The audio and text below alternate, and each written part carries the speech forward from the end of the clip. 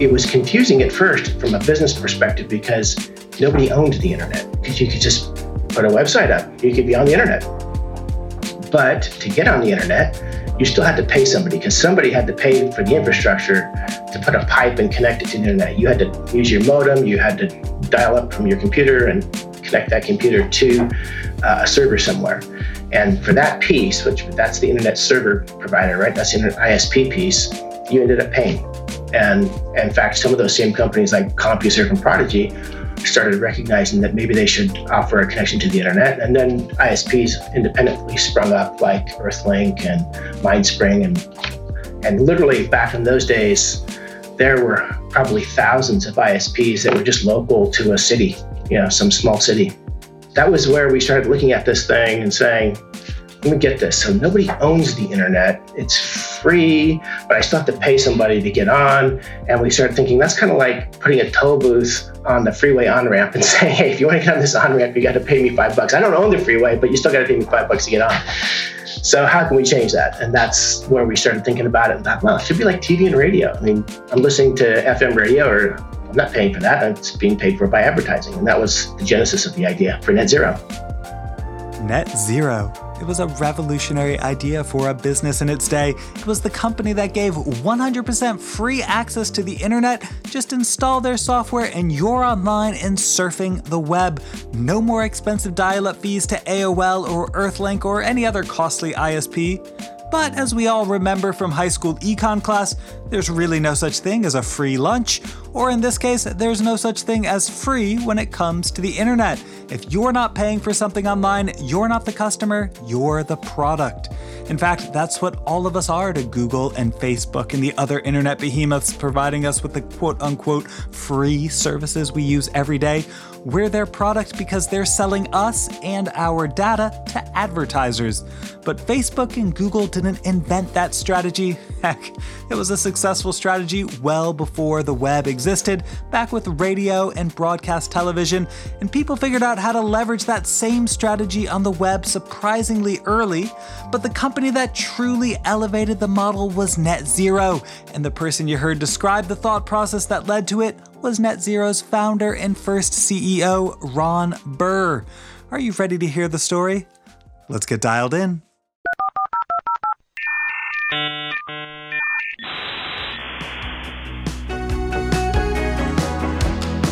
Hello and welcome to Webmasters. This is the podcast where we explore entrepreneurship and what it takes to build successful businesses.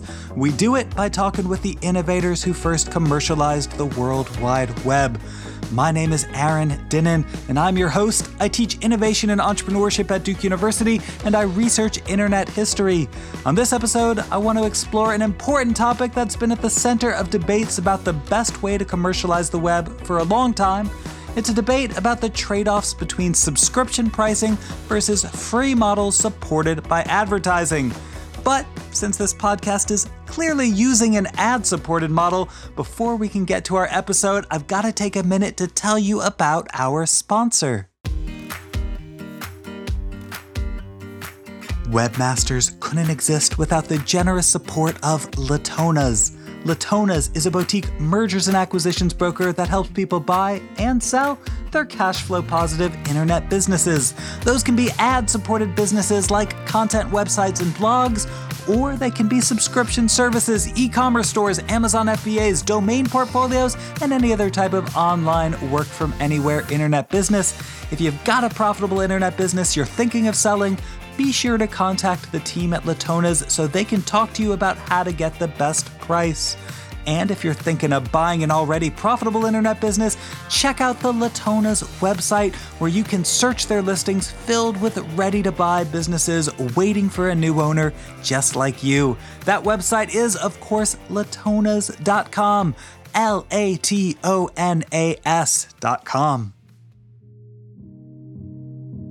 Lots of media technologies over the centuries have relied on advertising to generate huge portions of their revenues. Newspapers, magazines, television, and radio, to name just a few. But when the web relies on advertising, the relationship between consumer and advertiser is a bit different because, as we all know, the internet allows for an unprecedented level of individual tracking.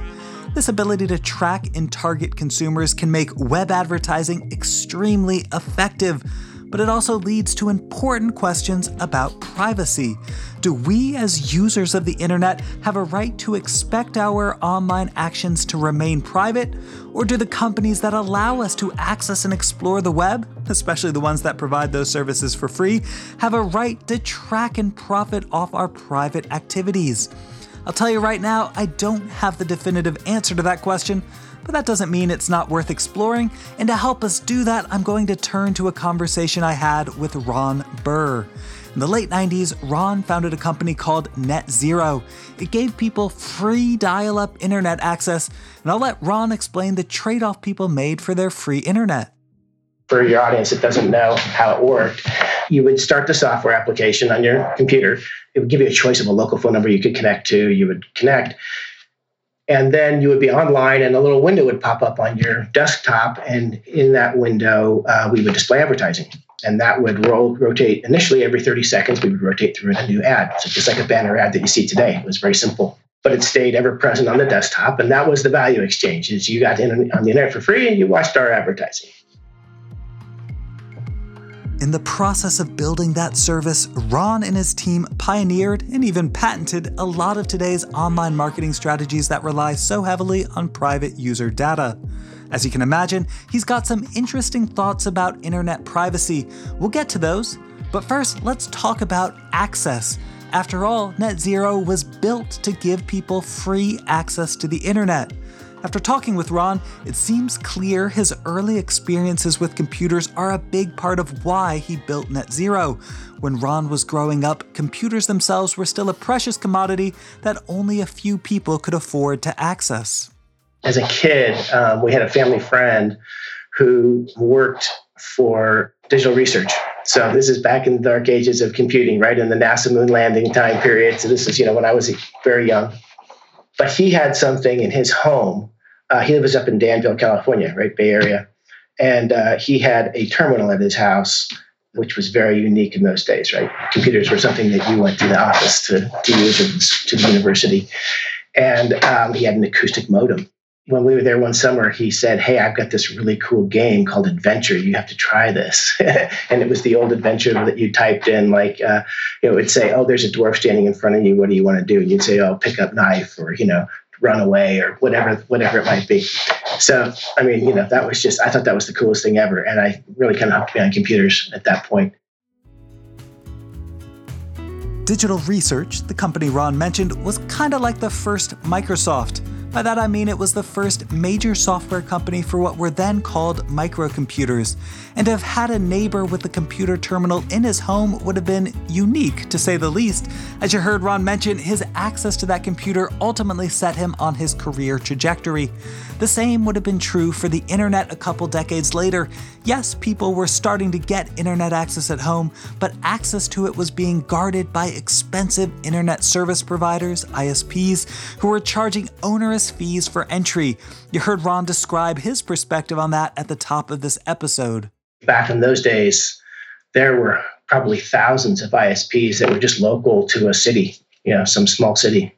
That was where we started looking at this thing and saying, let me get this. So nobody owns the internet. It's free, but I still have to pay somebody to get on. And we started thinking that's kind of like putting a toll booth on the freeway on-ramp and saying, hey, if you want to get on this on-ramp, you got to pay me $5. I don't own the freeway, but you still got to pay me $5 to get on. So how can we change that? The model Ron and his partners turned to was the same model they were seeing with things like broadcast television and radio. Rather than charging users for access to the internet, something that seemed like it should be free and available to anyone, what if they gave users free access and paid for that access with advertising? Sounds simple, right? But giving away internet access wasn't going to be cheap, and they were going to need lots of users before advertising could become a viable monetization strategy. How are they going to make it work? It was a big idea. So we sat down and we said, look, this is a really, really big idea. How do we even scope this to see if we should do this? And we came up with a list of like 15 things that we should look at, really understand the network topology and what the costs would be to build an ISP so we could figure all that out. And then the next side of it was, Okay, we don't know anything about advertising. We're engineers. So what do we need to understand about how the advertising world works? It sounds like you're saying you built what was basically an advertising product without knowing anything about advertising. How'd you figure out how to do that? We went and talked to agencies that were in the advertising industry, specifically agencies that had a focus on local advertising, because one of the things we thought was really powerful was knowing where the customer was when they called in, right? Because they're calling a local phone number. That's how the modems worked, and that's how you connected to the internet in those days. And so by that local number, I knew that you were in Pasadena, California, or Nashville, Tennessee, or wherever you were. So it was a very powerful opportunity to display local advertising to you. So anyway, so here we are. We figured we got to figure these things out and understand whether or not this is even viable and how much it would cost. And we came to the conclusion that, yeah, we could do this. And our initial thought was, well, we can do it on a regional basis. We'll start just the way a lot of ISPs were built in those days, city by city. We'll start in Los Angeles and we'll move to the Bay Area and we'll go to New York and we'll build it up that way. It doesn't seem like that model would have scaled very well. Did you get any traction with it? I was out trying to raise venture capital. Had never raised venture capital before. So I think we went through something like 36 no's before we finally got to a yes. So the answer is that clearly nobody thought it would work on a regional level. How'd you eventually get to your yes? What changed? What did you start pitching differently? Ultimately, we got introduced to a gentleman by the name of Bill Gross, who was the founder of Idealab, another big player in the early internet days. Note that Ron isn't kidding when he's describing Bill Gross as a big player in the early internet. Bill and Idealab have been involved in over 150 companies, including big businesses of the young web such as Overture, Tickets.com, eToys, and CitySearch. When we showed it to Bill, he was just in love with the whole concept. Bill looked at it, and I'll never forget in the first meeting, he was enthralled with it. He called me up that evening and said, hey, let's have dinner tomorrow. We go out to dinner, and he says, I don't understand why we can't just launch this thing immediately. It works. I said, well, Bill, this is a prototype. We can't go to market with this right now. We're going to do this regional launch. He said, no, we can't do a regional launch. We have to go national. He says, you have to get, first of all, the internet is global. There's no such thing as regional, and you need to have a massive presence to attract the advertising dollars. And he was right. So we switched strategies, and we went to this national launch strategy right out of the gate. And that was critical toward attracting ad dollars. So how were you able to go from a regional strategy to a national strategy? I mean, that couldn't have been an easy switch, right? We were thinking initially of this kind of local concept. Oh, we're going to go in a local market. We were thinking just the cost to build infrastructure.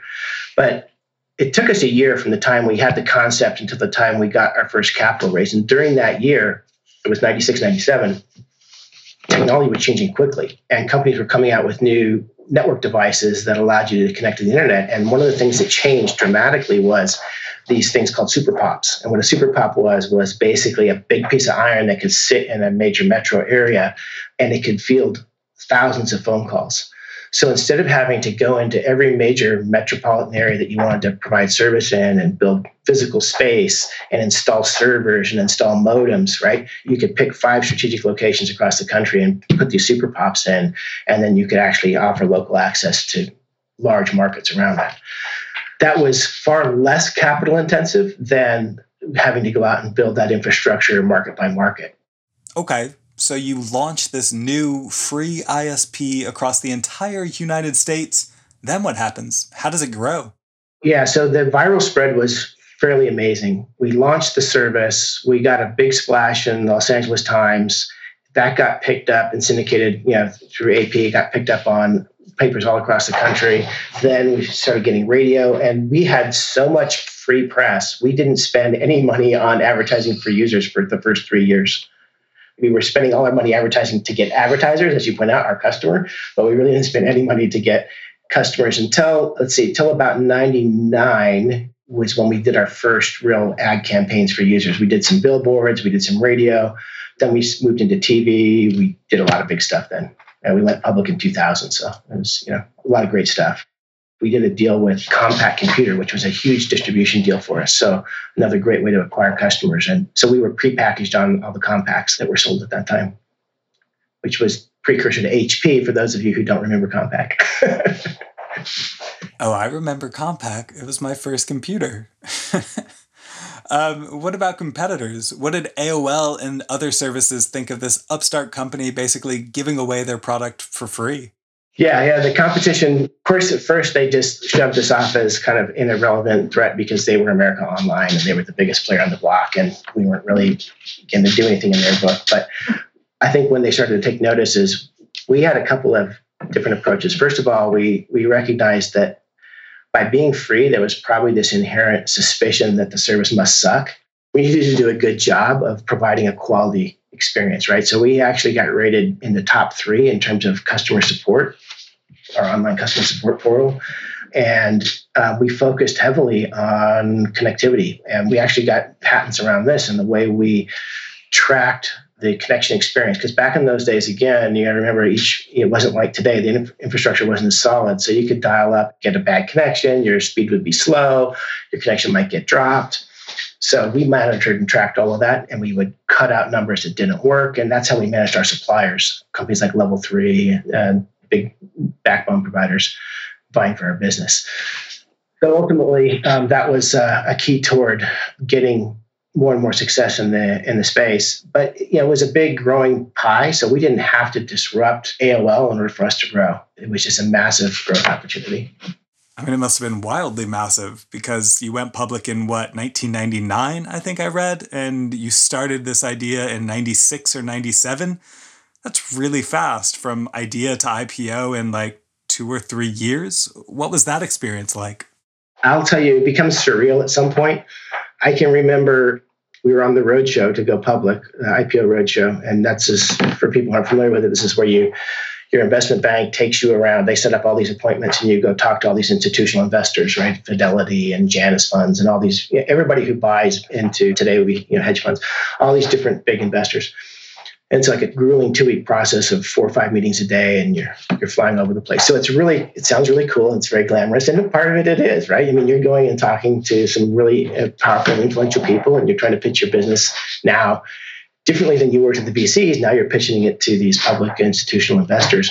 But I just remember that was a goal, right? That was a dream. Like I wanted to get that. I wanted to do that. And after the 2 weeks and we were sitting in Goldman Sachs trading floor and the stock was about to trade, I just had this massive migraine. I hadn't slept. I was not feeling well. And I thought, God, how disappointing. I mean, this should be like one of the most exciting days of my life. And all I want to do is go to sleep, So it's not always what you think it's going to be. But certainly I will say overall, it was a fantastic experience. I wouldn't trade it for anything. And you went public as the president and CTO, right? Rather than being the CEO, I mean. If you don't mind me asking, did you get pushed out of the CEO role by investors, or was it a voluntary choice? So I was really upfront early on with the investors that at some point I would see a need to replace myself. And as we started getting closer to going public, it was just a natural conversation we would start to have at board meetings. That's pretty unusual. I haven't met many CEOs who've had the self-doubt, or maybe I guess I should say the self-confidence to fire themselves. How'd you make that decision? It was hard for sure because your ego is telling you something over here. You've got the angel on this shoulder and the devil on this shoulder, right? They're both telling you different things. And other people are coming to you and saying, Ron, you don't need to do this. You're doing great. Look how well you've done. You don't need to do this. Then you look back and you second guess, should I have done that? Did I need to do that? But the reality is I measure it by the success, and that we were successful. So I say it was the right decision. Is that a strategy you think more founding CEOs should follow? I can't speak for everybody. I just know for myself that I had a real clarity at the time that this was a unique opportunity and that you may only get one of these kinds of opportunities once in your life. And so don't screw it up. And so don't let your ego get in the way. And that was a mindset I had really from the beginning. So it wasn't like I had to suck it up and make a change. It was something with no, I knew at some point that was probably going to happen because I wanted to get public and I had never been a public CEO and didn't have the background for it. And we needed somebody like that on the team. And to be fair, it's definitely hard to argue with that choice considering the results, going from idea to IPO in less than 3 years. But of course, this was the late 90s. A lot of companies were making similar leaps, and it was all going to crash down pretty soon. We went public in 99, and going through the crash was very gut-wrenching, I guess. I think our stock was at one point $50 a share, which had our market cap at like $4 billion. And then its low point, it was, I think, at 15 cents. You go down to, I don't remember what the market cap was there, 125 million or something. I mean, it was terrible. So, and then the NASDAQ, if you trade for more than 30 days under $1, you can get delisted. It was just constant battle to try to just stay listed. And it was a challenging time. And of course, everybody thought internet advertising is not going to make it. And boy, you're giving away this stuff for free. You're never going to make it. But the reality is we ran a good business, and we had raised our IPO. We had managed to do a follow-on financing through private means with Qualcomm, who did a big investment in us. So we had a big war chest of capital, and we were able to weather the storm. And in fact, we took advantage of it because so many companies were distressed. We went through an acquisition spree of like 14 different companies. But the biggest one being we merged with probably, I guess, one of our bigger rivals at the time, which was a company called Juno. When we did that, we created a new holding company called United Online, and United Online became the parent of the NetZero brand and the Juno brand and a whole bunch of other brands we bought over the years. The holding company, United Online, managed to stick around until 2016 when it was acquired by a private equity firm. And surprisingly, NetZero still exists. According to Ron, last he heard around 2018, it still had roughly 5 million accounts. But according to Ron, the real measure of NetZero's impact isn't necessarily the user base. There's a lot of focus that's always put on the free internet access, which was the compelling component that drove the customer base. But we put a lot of effort into developing an advertising product that was better than what was available traditionally on the internet. So two of the big differentiators, the one I mentioned was this concept of local targeting. So I could target an ad specifically to a geographic region. And the second one was what we called URL targeting, basically clickstream, if you will. So if you're on a Ford Motor Company site, you could display a Chevy ad, right? You couldn't do this before. I know for people who didn't grow up without the internet, they don't understand this, but you could not do something like that pre-internet. And so it was very revolutionary. We got a patent on it, and that patent's actually cited in so many future patents, including some of Google's patents. It was a real revolutionary concept. And we grew revenue from $4.5 million the first year, and 5 years later, we did $550 million. It was a massive scale of revenue growth. Yeah, I'll say. $4.5 million to $550 million in revenue in 5 years? That's pretty incredible. And all that revenue was coming from advertising? Was it just the one box with rotating ad banners, or were you monetizing in other ways too? What we did early on was there were companies like Comscore and others, and Nielsen Net Ratings, who were trying to aggregate what they did in traditional media into the internet. And so we were a big source of data for them. So we would actually absolutely sell that clickstream data as another source of revenue. But we also could see, to your point, where the most traffic sites were. And of course, it was no surprise what the most traffic sites were. They're still the most traffic sites today, which is porn. So, but there were also a lot of other interesting things you could see, and you could gauge kind of where our user was going compared to what was being published on the web. And they were generally pretty close, but I think the rankings would vary, 4 or 5 positions here or there. You had kind of the bird's eye seat on kind of what people were doing and where they were going. And we could see, for example, the rise of Google coming out of nowhere, right? Yahoo being the dominant search engine, and then Google was just, like everybody else, they started as a startup, kind of come out of nowhere. That's actually really interesting. It must have been fascinating to have all that data.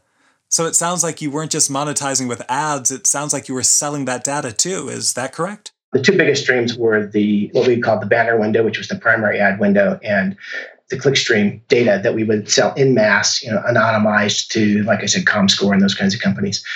We also found ways to sell what was called the landing page. So when you connected, you initially landed on a home page. That became very valuable real estate. So we could charge for that. We could throw up an ad when you were connecting and an ad when you were leaving. So we found all kinds of creative ways to put new advertising products out there. And ultimately, here's another interesting thing about the business model. So when I was originally pitching it, it's not necessarily intuitive from an investor perspective. You're like, wait a second, you're telling me you're going to give this thing away, it's going to cost massive dollars, and you're just going to try to make up by advertising? But the reality is you have a business model in advertising that scales with your cost structure. So if somebody spends an hour of time online, I'm generating an hour of revenue through advertising. If you compare that to a traditional ISP, even today, like your cable companies or whoever, they're charging you typically a flat fee for access. Their costs vary based on how many people use it and how much they use it, right? So they've got this fixed revenue against this variable cost. So that made our model really powerful, and we had over 90% gross margins. So it was a very profitable business. This is fascinating because I remember using NetZero when I was a teenager. I can't believe all that was happening without me even realizing it. On one hand, I feel kind of deceived, but on the other hand, I guess I'm also thankful. I mean, that was one of the earliest ways I was able to get connected to the internet because I had trouble convincing my parents to pay for dial-up. Without NetZero, I don't know if I'd be where I am today. That's really cool. I've heard a lot of stories like that. I mean, there's a lot of people who got their first experience on NetZero, which is really neat for me just to be able to know that, hey, listen, we contributed an interesting piece to the history of getting people online. I think at one point we had registered like 15 million users. So it was quite a few people who found their way to the internet through NetZero.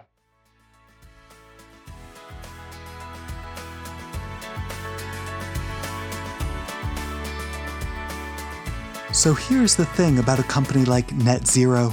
On one hand, it's a company that gave millions of people like me our first exposure to the internet and the World Wide Web.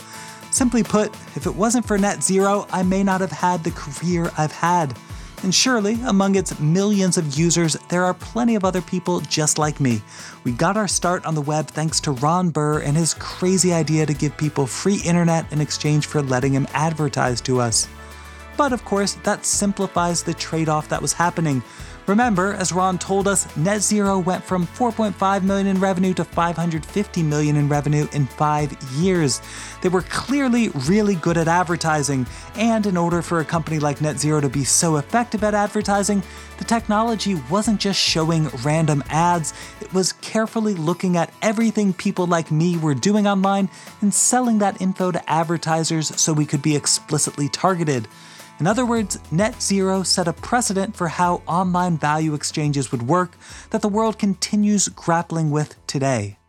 I look back on it and I think, I'm not happy with where things have gone as a consumer and just a citizen and user of the internet. It was the value exchange. It was like, hey, listen, you come on to our service, we're going to track everything you do. And we did. We tracked everywhere you went, everything you did. And we built an anonymous profile. And we really, truly did anonymize the profile. We didn't just say it, we did it.